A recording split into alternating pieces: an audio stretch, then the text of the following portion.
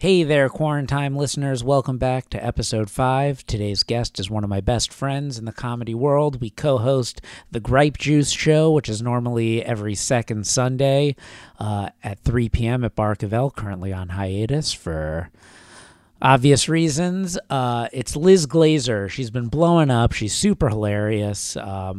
We're very close. We've been chatting a bunch, but this is the first time it's been recorded. In it, we recount different ayahuasca experiences we've had, not while in quarantine, but prior to. We discuss movie stars, if they can last anymore, and Liz tells us about quarantining within her quarantine. So it's a super fun episode. I hope you listen all the way through. And without further ado, let's get started. Hi. Hey Liz, how you doing? Welcome to Quarantine, my new podcast where, well, we're into episode 5 now, so I don't even know if it's a new podcast. Many podcasts don't make it to episode 5. Let me tell you, they do episode 1, it's trash, so like it's gonna get better. Then they do episode 2, and they realize they couldn't even live up to episode 1's trash. Sure. Well, I, on the other hand, did episode 1 phenomenal. 2, 3, and 4 not quite as good as episode 1, but good enough. Interesting. Good enough. Well, I find, and I talked about this a little bit, I think in episode 2. Actually, no, I like all of them for different reasons. But I find that people are going to get real bored of this podcast because of how much all these things I just spoke about. So I'm about to just repeat. But like we get into like conversation zones, I feel like you probably especially relate to this, where like you'll be having like one conversation and you have it like with 6 people. It's like it's the conversation of the moment for you. Well, it's kind of like headline news.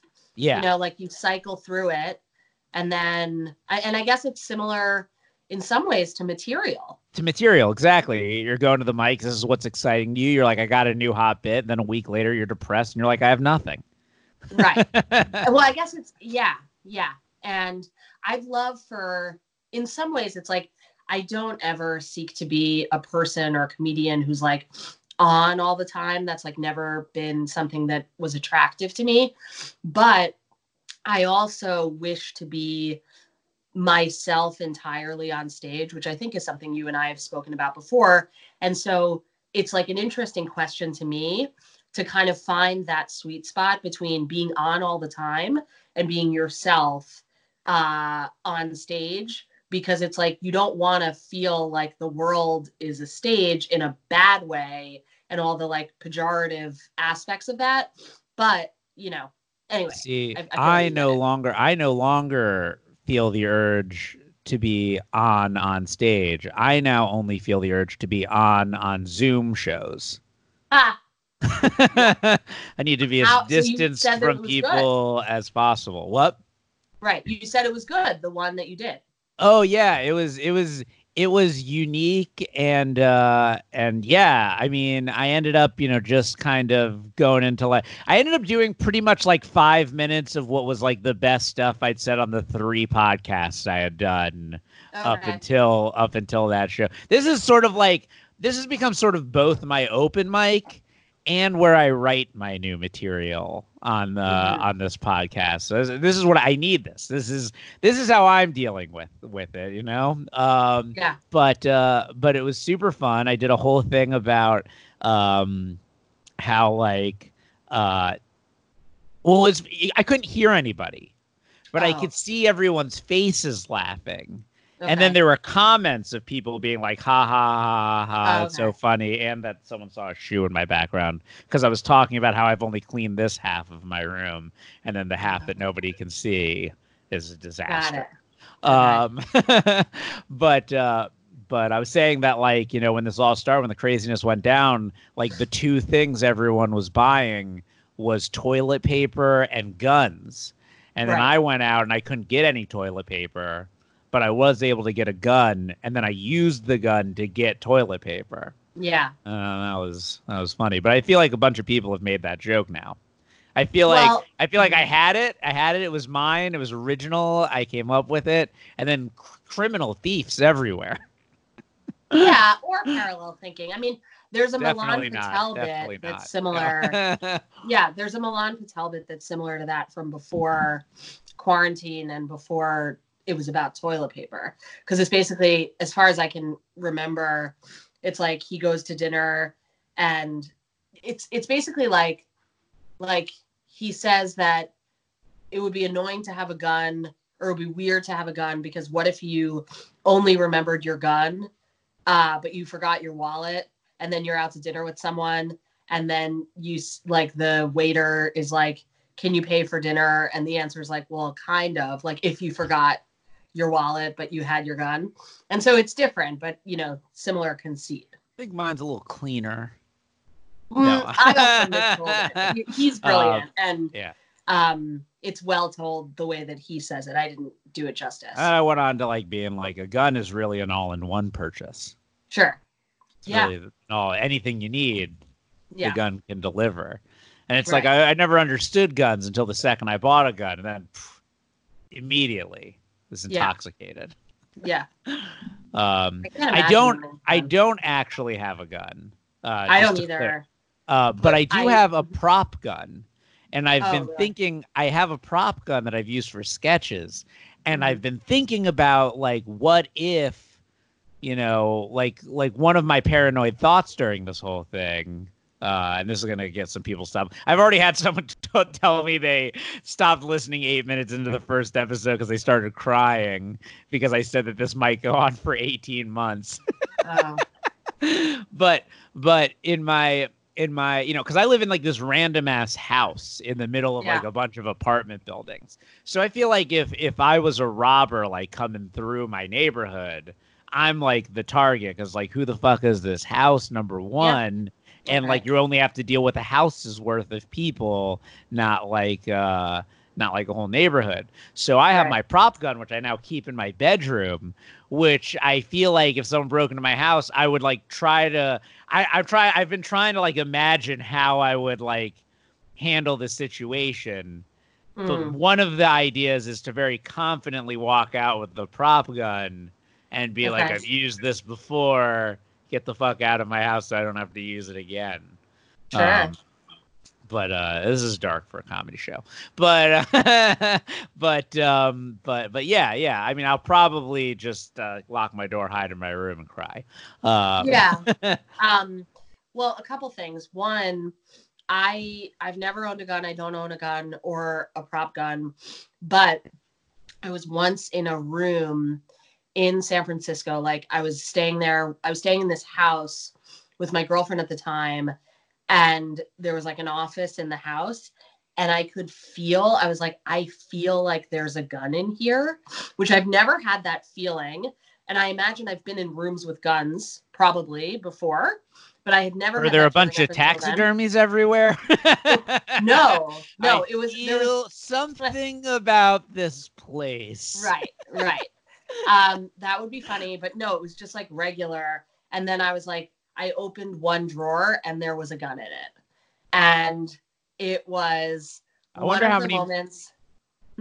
I wonder how many more guns there were if you opened that one drawer and there's a gun in it. What if every drawer had it's like Knives Out, but it's Guns Out. Just guns everywhere. Well, it was like one of the moments for me that I've felt, connected to some sort of like psychic power or whatever. And it was just weird. So that's one thing. And the other thing is, when I got mugged in 2018, like I had always before then wondered like what I would do in a situation like that. Like, God forbid it should happen to anybody, but like, cause I was mugged at gunpoint, whatever. And I did not have a gun. So it'd be interesting to know like what I would have done if I had any sort of weapon on me. But my instinct was like 100% to not resist at all. Mm-hmm. So those are my two thoughts. Yeah, I also don't have anything on my house anymore. My roommate just moved out, so it's like the house has been emptied. It's like take what you want. There's nothing. Yeah. Take the couch she left. You should just have that like a banner on your porch. There's nothing. Yeah. Take what you want. There's nothing. Beware of nothing. Not beware worth of it. dog. Beware of nothing in my house. Mm-hmm.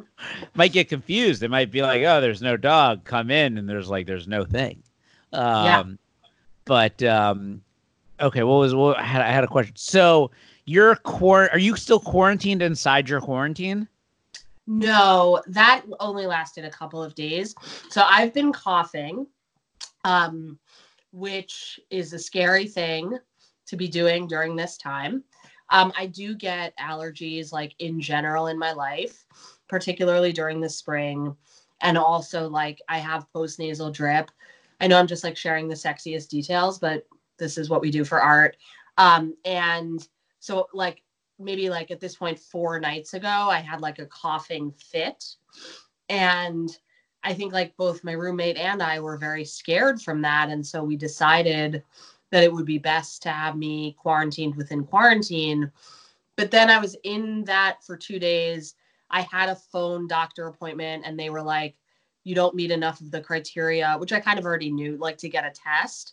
And you're not famous enough, so goals. But like, so I didn't get a test, but they were like, listen, if your symptoms worsen, then obviously call back and like let us know. And then maybe you could get a test or whatever. But if they don't, like, it could be anything. Like it could be COVID, it could be allergies, it could be a regular cold. Like we have no idea. And it's kind of like everybody's just inside anyway. So like, kind of what does it matter, which I get, and that's what I've been doing anyway. But like in terms of the quarantine within quarantine, we've negotiated beyond that because it's not sustainable to like literally have me just in my room. Really? There's people that are just in prison. Well, yeah. And the thing is, you can use that for the clip, but the thing is that like there is a part of me that was kind of excited about like whether I could sustain, the whole quarantine just in my room. Cause like, I read. You made it 2 days. You made it 2 days. I made you're it like, 2 days, this has to end. If I give you COVID, I give you COVID. No, God forbid. I mean, I wouldn't want to give it to anybody, but like, it's also just like it's hard. I think everybody has their own hard thing in all of this, I think. And I just think that like not being able to access a kitchen and like not being able to like go outside for a walk if you're, doing like not like Runyon traffic or whatever, but like you read about that, right? No. People were just like hiking all over Runyon. It was just like packed. So they had to shut down Runyon. Well, they didn't, but there was like some campaign like on Twitter or whatever to do that because like everybody was there. I wasn't there, but like, my neighborhood is like it's easy to, do the scurry away thing when you see whatever. So so I've been going on walks a little bit, and kind of my rule when I go on my walks is if someone's coming towards me, I just cross the street. Yeah, that's been so I'm doing it, and I've been doing it. I'm like going on a long walk, and and I have this situation. This is relevant to the story where this black guy is coming towards me. So just like the same rule I've had with everyone, I cross the street. Then he crosses the street after I do it. And I'm like, now you're making me look racist. Now you're making me. This has nothing to do with your race. This has everything to do with your potential disease. And then I cross the street again, and I was like, it's not a good look. Not a good look, Josh. Your Larry David moment. I almost didn't, but I almost felt like that was racist to not cross the street because I've been doing it for everyone else, and it's like I'm gonna let race determine what I do in this situation. Right. Yeah. I've been crossing the street too, and then everyone listening to this is going to be convinced you have it. Oh, sure. I mean, listen, it's fine. I try to embrace all kinds of vulnerability. And I feel like in this era, you know, it's vulnerable to be like, I might have COVID-19. I have no idea. What I'll say is that I've been having this low grade cough for like 5 days. I can feel the phlegm coming from the back of my nose to the back of my throat, a detail I would never ordinarily share, let alone on a podcast. But like, it's very normal for me, like, to exist with this kind of, it's not a dry cough, it's a wet cough. Yeah. And it's just like, it's what happens to me, particularly when I'm like in my house around my cats all the time and like whatever. So anyway. What have you been doing? So what are some of the things you've been doing to keep busy? I almost feel like, you know, you're living like there's like a Liz Glazer type bit for me. Mm-hmm. Like I know we've had discussions in the past of like no punchlines, but there's some Liz Glazer style bits, like the lesbian stereotype bit, right, and things like that. And I was thinking that like your new Liz Glazer bit is like, I have to do a Skype podcast real quick before my Zoom lesson, and then afterwards I have a FaceTime call. And then that's your bits are your life, but you've managed to like, how can I have the busiest schedule of any person? Well, I've been going purely off of internet video, and how can they be on different platforms so that it feels like I'm going to all these places? Well, you know, I guess I have kind of taken the opposite route for quarantine, particularly for like shows and things, because I don't know. I mean, here's another vulnerable bit for me, in addition to perhaps having corona, is that like, I don't know if I want to be a Zoom comedian. Well, it's not appealing to me. I'm going to be honest with you. I really wanted to back out of the show that you had recommended me for, like, up until the moment I was on. And then once I was on, it was a good time. Not that I want to like be doing it every night. Not that it's like exciting for me, like being on stage or anything, but I could do it a couple more times. I could do a couple more. And I'll say this too. I think that there's been like these, you know, people at home doing these things. There's been an element of community I felt in them that's different than just watching a movie, different than just watching like a great stand-up special or video online. There's something a little more enjoyable about like the live experience of it. Right. Yeah. I mean, I believe you, and I'm open. And this week, I ultimately was supposed to do 3 Zoom situations, and I backed out of 2 with notice, because that was when I first got my cough, and I truly wasn't sure, you know, what it was or wasn't. And so those went away because of that.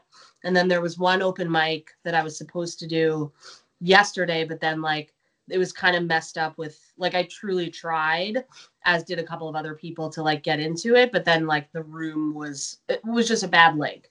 But anyway, so I haven't done it yet. So I take your point that like I could have all of these expectations about it that are negative and then be totally surprised. And I'll end up doing something with it. But I've really, like, for maybe, I don't know, like a couple of months prior to coronavirus, I had been thinking that I was really overcommitted, because I'm in an acting class and a stand-up class, and I have a pretty intense show schedule.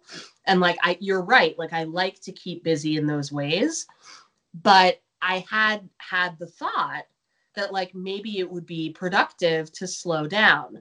So basically, I feel like I'm basically the bat that caused this whole thing, because I wish to Hashem that I could have some time to slow down. And so I've been taking it, like, you know, I don't know. I've been like doing more writing. I've been doing more like listening to stuff that I've already done, and kind of, you know, the stuff that like I would love to be really consistent about doing all the time.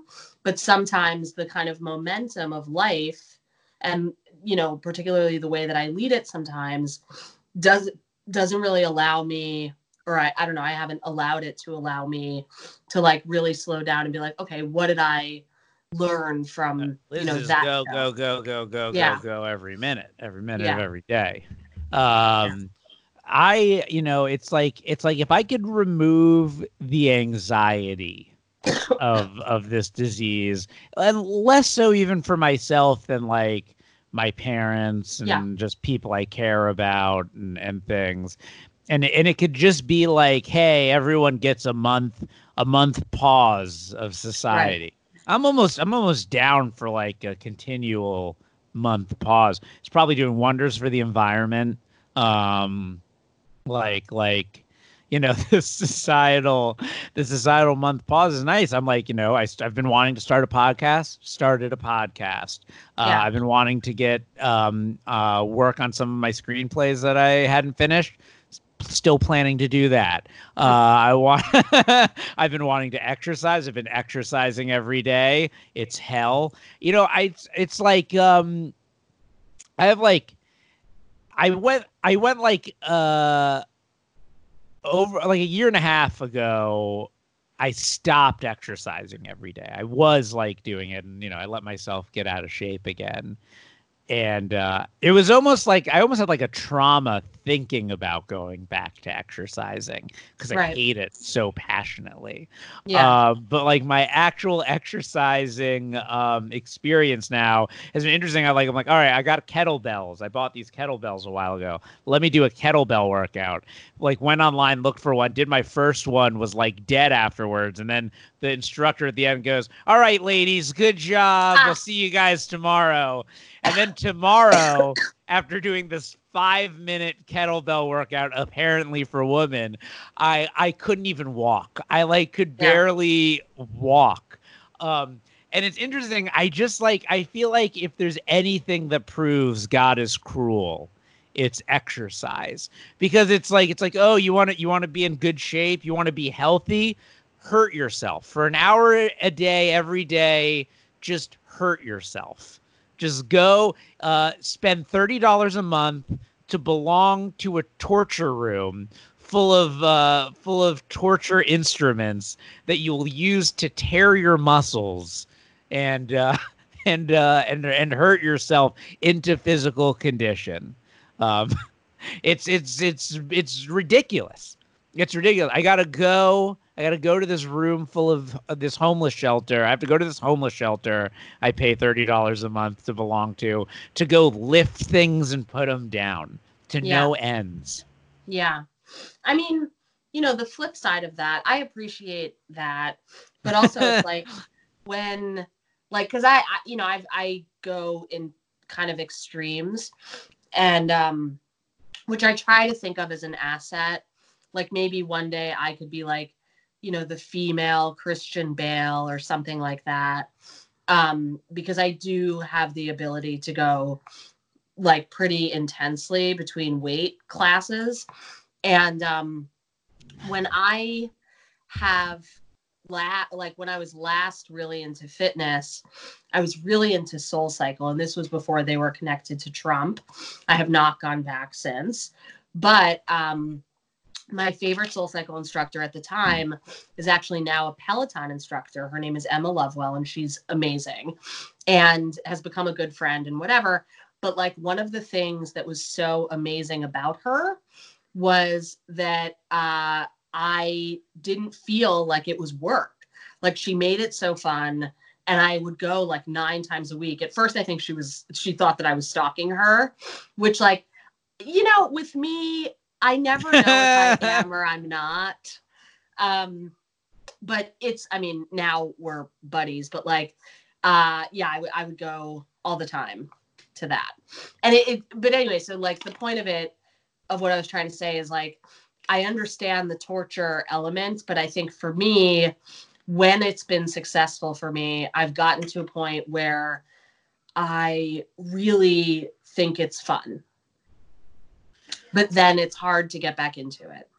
Well, I keep doing these things where it's like I do like increased interval stuff. So it's like day one's pretty easy. And it's like, oh, I got that. And then like every day. But then once it starts to get really hard, I hate it. Yeah. And it's I keep doing it because I get into the routine of it. But I know that once I break the routine, it's over. It's well, over. I guess, I mean, this is like, again. Right. This is just me spitballing, but like maybe because I've had this thought about how frustrating it is for me that I've like gotten into shape and out of shape and into shape and out of shape. And the thing about the Christian Bale thing is really just me trying to make lemonade out of it.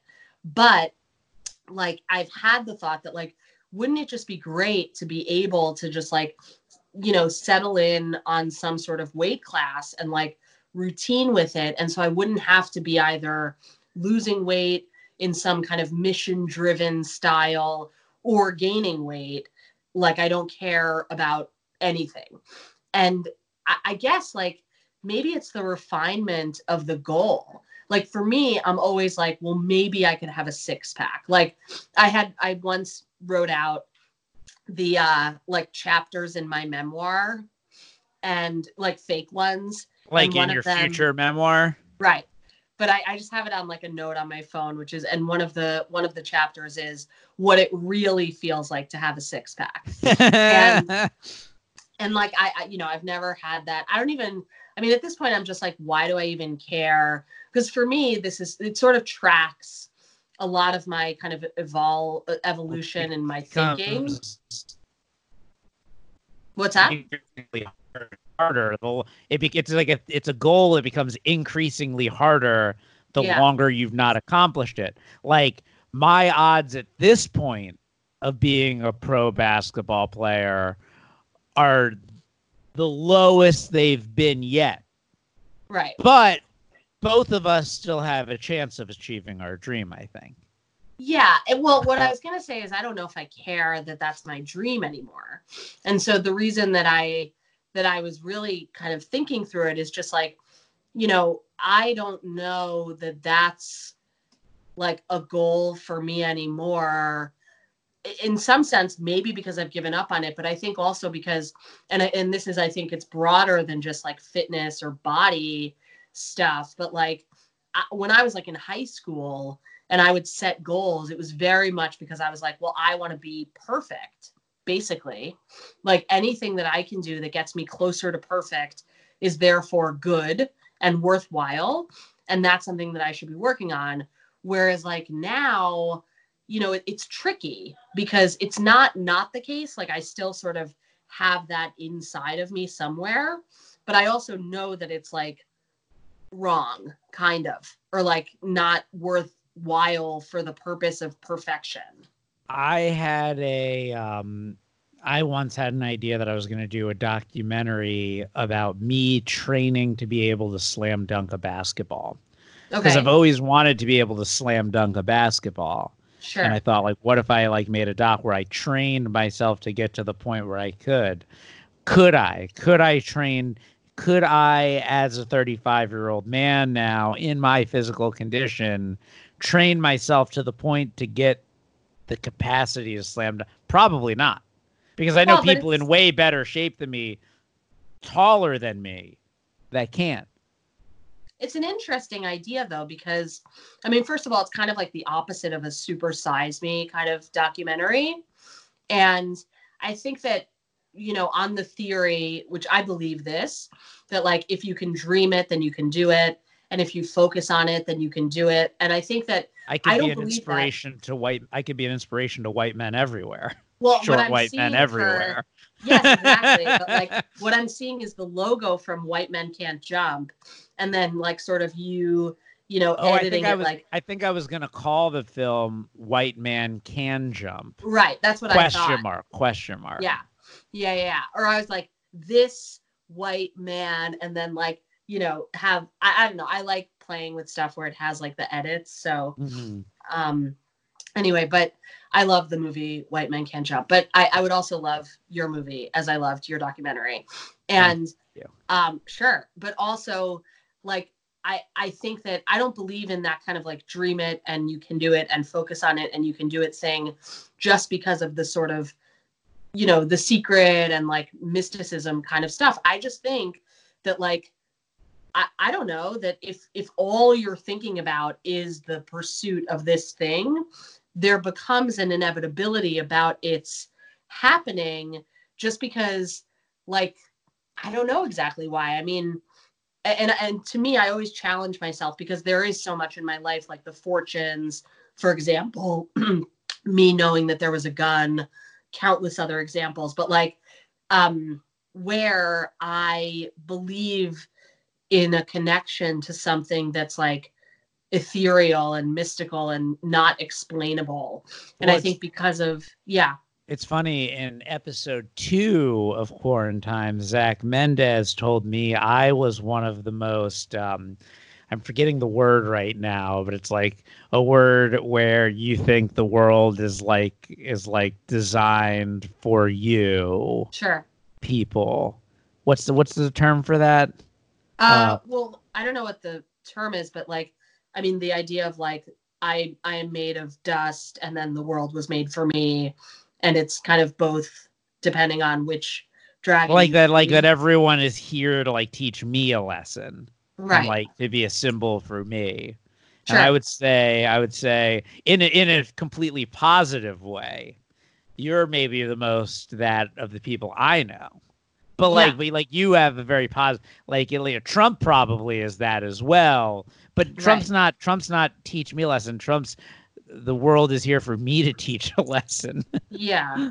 Well, I mean, I think I probably have that too. And I think that like Trump presents an interesting case of, you know, pathological narcissism in a way that's really unhealthy. It's almost like Star Wars. It's almost like you're like a Jedi using it, and Trump's like the dark side. Yeah, he's like, I mean, he's like using the secret for like super evil, and and you're Luke Skywalker. Thank you. That's very nice. But you know, I don't know. I guess like it's maybe Obi-Wan. Which one? What? Or maybe Obi-Wan. Oh, I don't even know Star Wars enough to like laugh. But I believe you that it's funny. But like with all of that, it's like I'm always, because of my background, like as a lawyer, I guess, but also I think my kind of natural questioning, like not exactly skepticism, but like I have a lot of curiosity and wonder, I think. And I've always had that. And I think that like what it leads to is simultaneously thinking that there's like a lot of cool magic in the universe. And then I also have the desire to document it obsessively. And I think it's kind of both of those things. So it's like, yeah, I'll find 82 fortunes on the ground randomly. Is that where we're at? I think so. Yeah. Right, yeah. And you found no fortunes, obviously, since the quarantine, or have you? No, I haven't. And also, would I pick them up? Oh, interesting. Yeah. Would you? I wouldn't. I would take a picture, but I would leave it.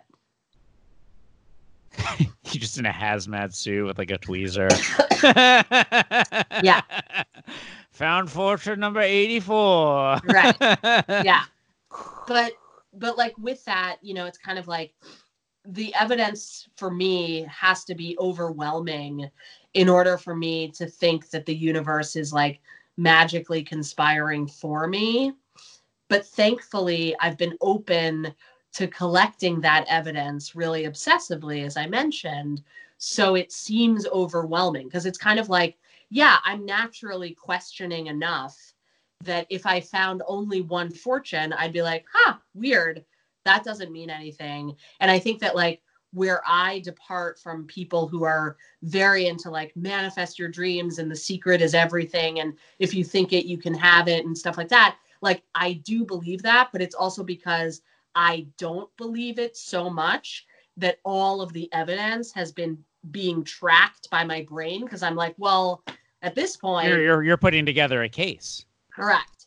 Like at this point, it's like if I didn't believe it, I would be the silly one because it's such overwhelming evidence. I've always said, to me, The Secret, I've always thought of The Secret as just praying for people who don't believe in God.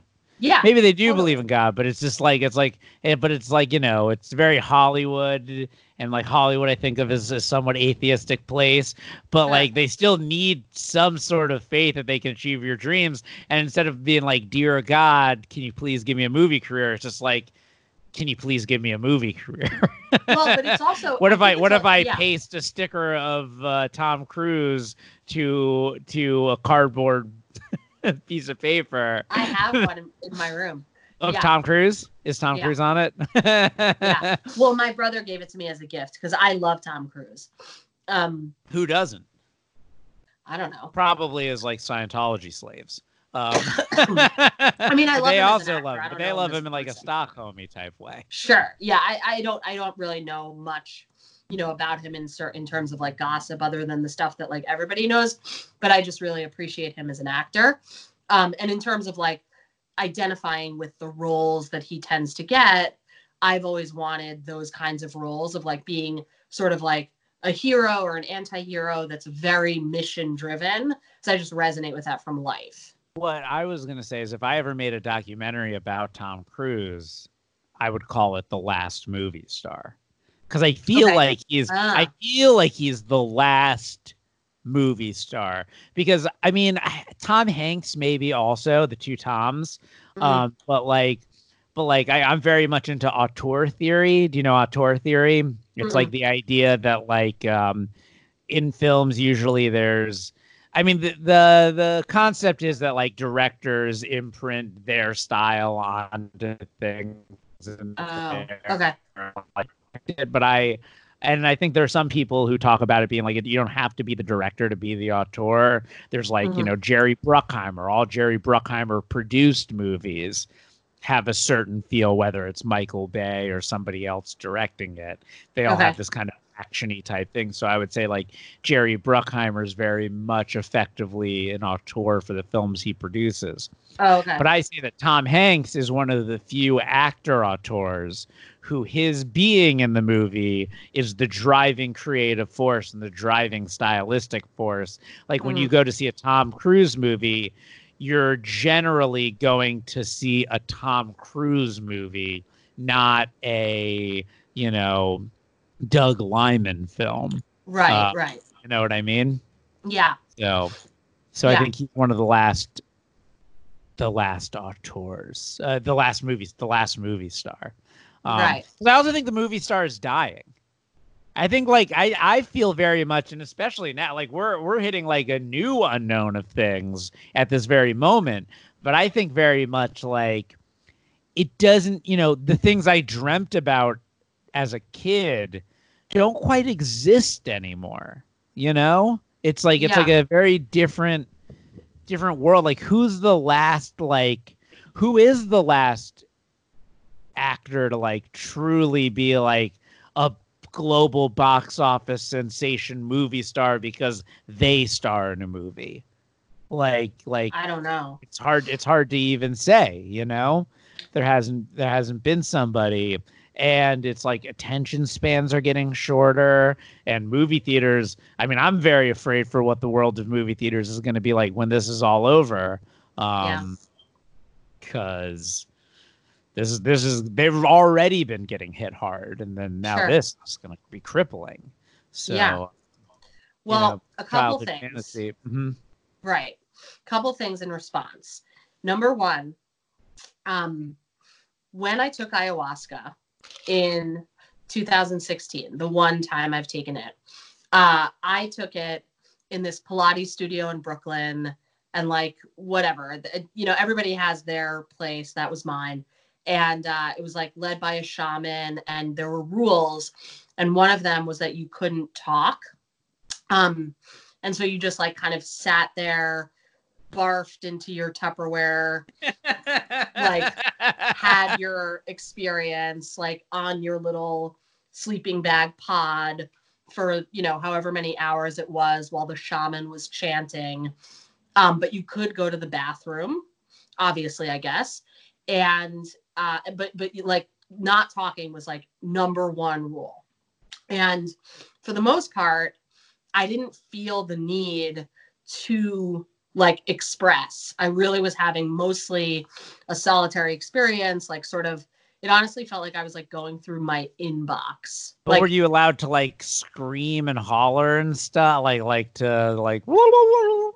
I feel like people were doing that during my ayahuasca experience. Oh, like I didn't know you had one. They were purging. I've never told you my story. No. We'll finish yours and then I'll finish and I'll tell you mine and then we can wrap it up. Well, no, I kind of want to know. I'll remember mine. Well, mine is like not moving at all. Okay. Mine is mine is almost bizarre. I had a bizarre ayahuasca experience.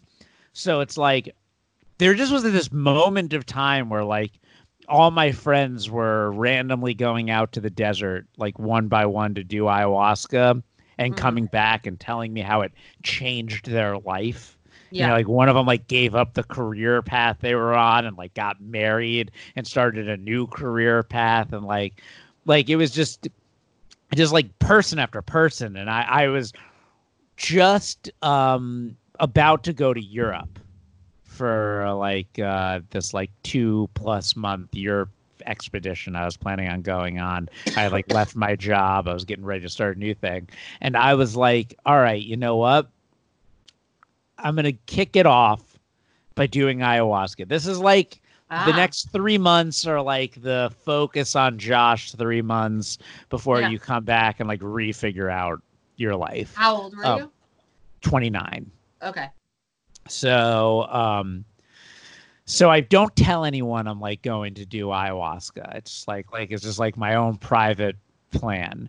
And I like find out how to do it. And I like sign up for like, you know, this Indian religion thing. So you can legally do ayahuasca.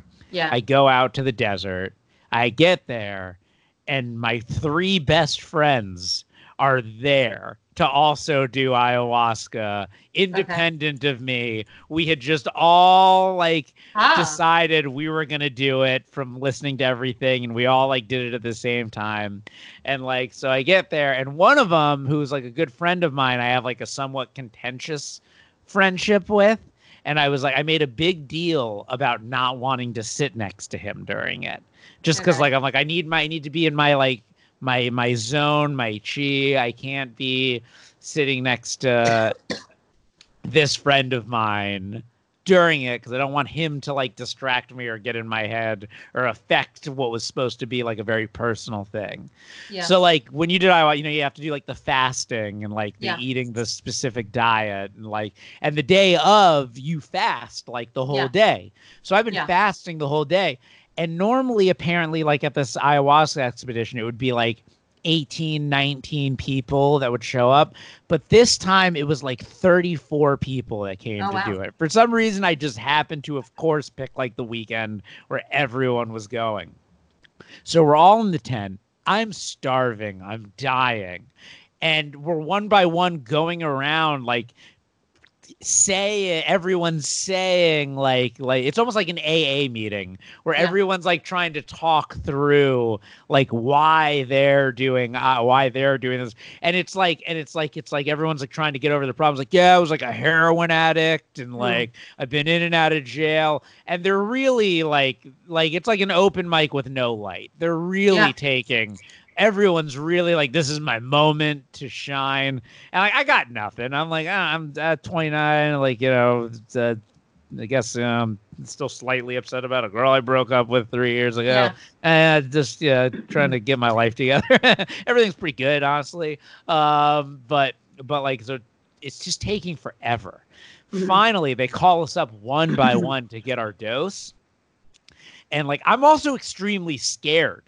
Every time I do hallucinogenics, like I always act like it's the first time I've ever done them. I'm always like, you know, make sure I'm okay, make sure I don't kill myself. I get very paranoid. I often rely on people who have done them less than me to take care of me. during them. But like, I'm very nervous about this because like people are like, oh, it's very scary. It's going to be like a surreal experience. So I go up and like, they give me my dose and I drink it. And then she goes, oh, I'm like, what? She's like, you're not supposed to drink it yet. It's fine. You'll just enter the realm before everyone else. And I'm like, I don't want to enter the realm before everyone else. But like as I was walking up, it looked like everyone was sitting there meditating. So it just looked to me like everyone had drank it. Yeah. So I go back to my seat and my friend who had done it before that was sitting next to me goes, where's your dose? He's like, I drank it. He's like, you're not supposed to drink it. I'm like, I know. He's like, it's fine. You'll just enter the realm before everyone else. I'm like, I'm aware. So finally everyone gets up and then they start doing their chants like to get into it. And I just start my hallucination like immediately. And like I see this wolf and everything. But I also have a very sensitive stomach. And like and it was the most disgusting thing I'd ever tasted in my entire life. Yeah. And I very quickly start puking. And honestly, I don't even think I was puking to purge. I think I was just, my body was rejecting the ayahuasca. Sure. Right. So I didn't really get that high. And I'm like, ugh. This is like a real big disappointment for me. So like I want to go up. So I go up to get a second dose. And when I come back, my friend who had been sitting next to the person I didn't want to sit next to had moved to my seat. So the only seat that was available now was the seat next to the person I didn't want to sit to. But at that point, I had like realized that it's very like personal and no one's really in anybody's space or anything. Yeah. So like whatever, I didn't mind. I just went there.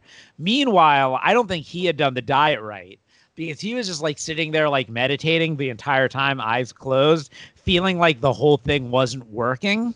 And he's like, I wonder if it's working for other people. So he finally, for the first time, opens his eyes to look around and sees me sitting next to him after I'd made such a big deal about not wanting to, and thinks that he hallucinated it and that it was a meaningful thing to him. He's like, oh shit. And like goes back to Edelman.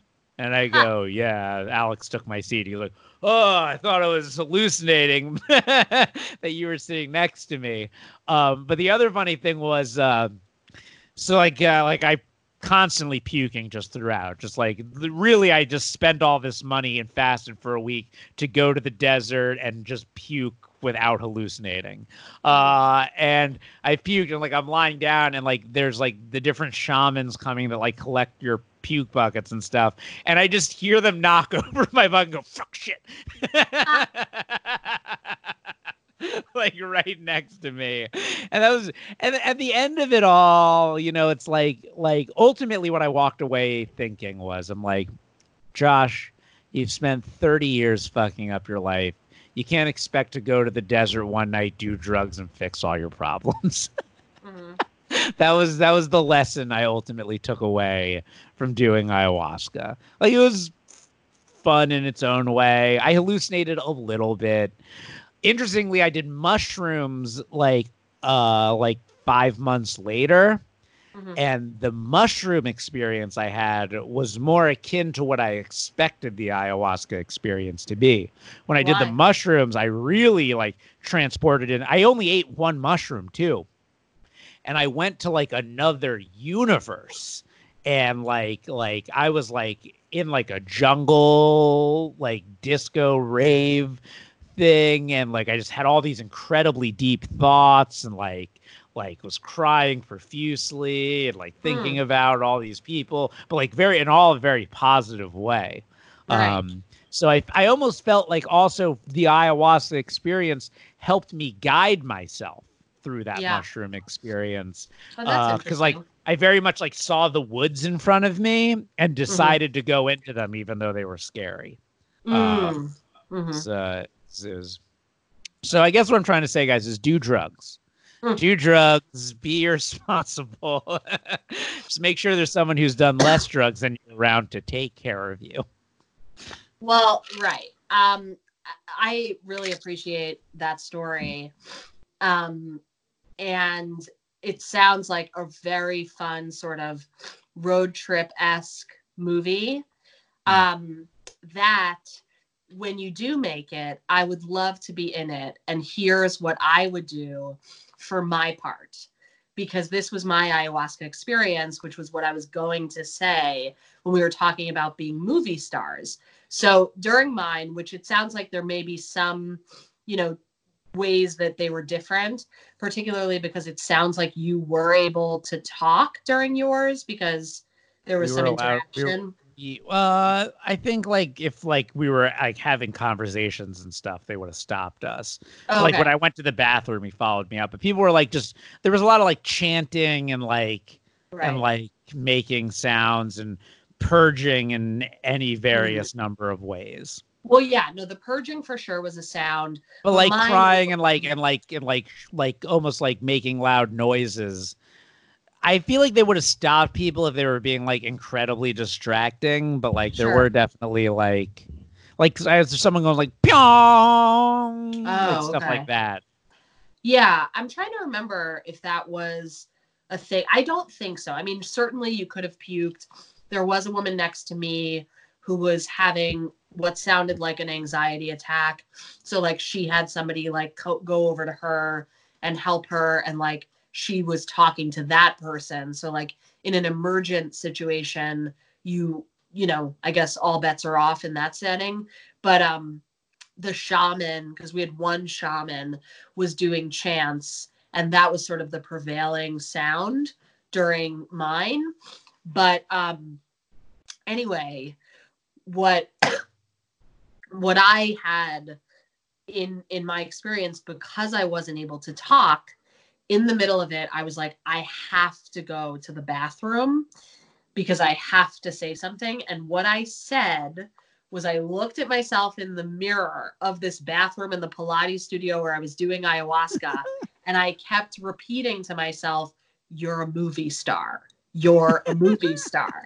And it's interesting to me that you're saying this thing about movie stars, because I mean, I was in acting class before then, and I have the kind of narcissism that we've been sort of talking about, this, which maybe we don't want to call it narcissism because of, at the very least, the derogatory implications that are associated with Trump. And, I don't think, I mean, once my therapist told me that you're not pathologically narcissist. So I was like, great, I will take that and run with that, not diagnosis, because, I get that I have this sense that the world was created for me in some way. But I think at least in my evolution as a person, I've tried to make sure that if I'm going to be that self-involved, that I've got to combat it with a lot of altruism and thinking of others. And even if it's not something that comes 100% naturally to me in the same way that the self-absorption does, that I've got to make sure to really lean into that, because it makes the other part of my personality okay, So anyway, all of that to say that I wonder if that's meaningful. I wonder about it a lot, if I'm a movie star. But if you do make this movie, what I'm saying is I'd like to star in it. I know you got to go to your Zoom meeting. It's okay. It's okay. I've actually canceled it. Oh, you canceled the Zoom meeting? Well, it's happening, nice. But I already did the equivalent of it before, so I don't need to go. Oh, okay. So we could have started this later. I could have slept in. Normally part of my process for this podcast is that I you're a break from my normal process for it, because normally what I do is I wake up when I wake up, I make my breakfast, and then I just hit people up until somebody wants to do it. I like the sort of randomness of catching people just amid their quarantine, unexpecting of doing this podcast. Not that this hasn't been one of the best ones. So I mean, it's definitely top 5. But Al, so I really want to do one with Al. Al, for those of you listening that aren't aware that I made a documentary, which, A, none of you are listening. No one's listening. And B, if you are listening, you're probably well aware of everything I've done. But Al, Mom, Al has said to me that he believes he has narcissistic personality disorder, like Trump, and I'm like, no, you're such. But Al's such a compassionate guy, like he Yeah. really does worry about how people feel. Mm-hmm. Even though he is also extremely narcissistic. And I've Right. told him, I don't think you have narcissistic personality disorder, Al. I think you have wants to have narcissistic personality disorder. Yeah. Right. That's And very I would say you. Yeah. you are sort of similar. I don't think you have narcissistic personality disorder. I think you have like wants to have narcissistic, but I don't even think you want to have it. Al like Yeah. Al I feel like almost wants to have it. I mean, it's more like I don't really care one way or the other as much. The reason that I think of it at all is that I was engaged to a therapist in 2012, and when we broke up, she sent me this extensive email about why I had it. And it was like very jarring for But me she because had it. She had it. It was really about her. well, on the theory that one projects only what one can from having it, then sure. But I mean, she basically did Would like, you say that though? Would you say maybe that they had it? I mean, I don't really like it's so far removed at this point from my experience. Like, I feel like at some point, sometimes people in stories just become the characters in the story as opposed to like the people who they were at that time in my life. It was so long ago that like I have no idea. And moreover, she's the therapist, not me. And so like the fact that she diagnosed me arguably has more consequence in two ways. One, that her diagnosis could be accurate, and two, that she should stop practicing altogether for diagnosing somebody that she was in a relationship. But whatever.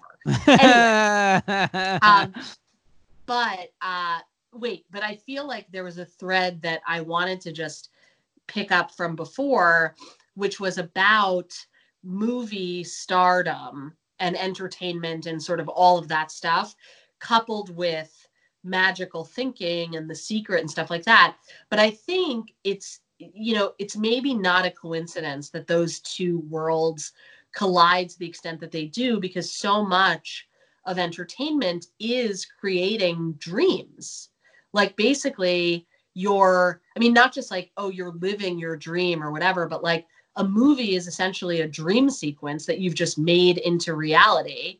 And so too is like any sort of stage, like all of it is like we're creating the thing that's in our brain in real life. And so I don't think it's like a coincidence that particularly in Hollywood, you know, like I think there's definitely truth to what you're saying of like, okay, we need some sort of, or we whoever needs some sort of religious thing to believe in, but particularly that it's that thing that prevails over, some kind of ordinary organized religion makes sense to me because of the nature of what happens here, is just what I wanted to say. Mm-hmm. So all of that means that I'll have a six pack, I think. And I'll slam dunk the basketball. Exactly. And then we'll high five on the court. Yeah. Yeah. Yeah. With a shot to my torso. If you think people are going to be confused as to thinking you're good at sports now, wait till you have that six pack, Liz. I know. You're going to get picked for every team. Yeah. That's very true. All right, guys. I think this was, one of the, like I said already, one of the top 5 episodes so far of Quarantine. Liz, it's always a joy to talk to you. Same, Josh. To see your face is nice. I'm glad you're doing well. I'm not a doctor, but my dad is, so yeah. I think I'm qualified to say that I don't think you have coronavirus. He's also an eye doctor. Right. Just to clarify, is there anything you'd like to promote before?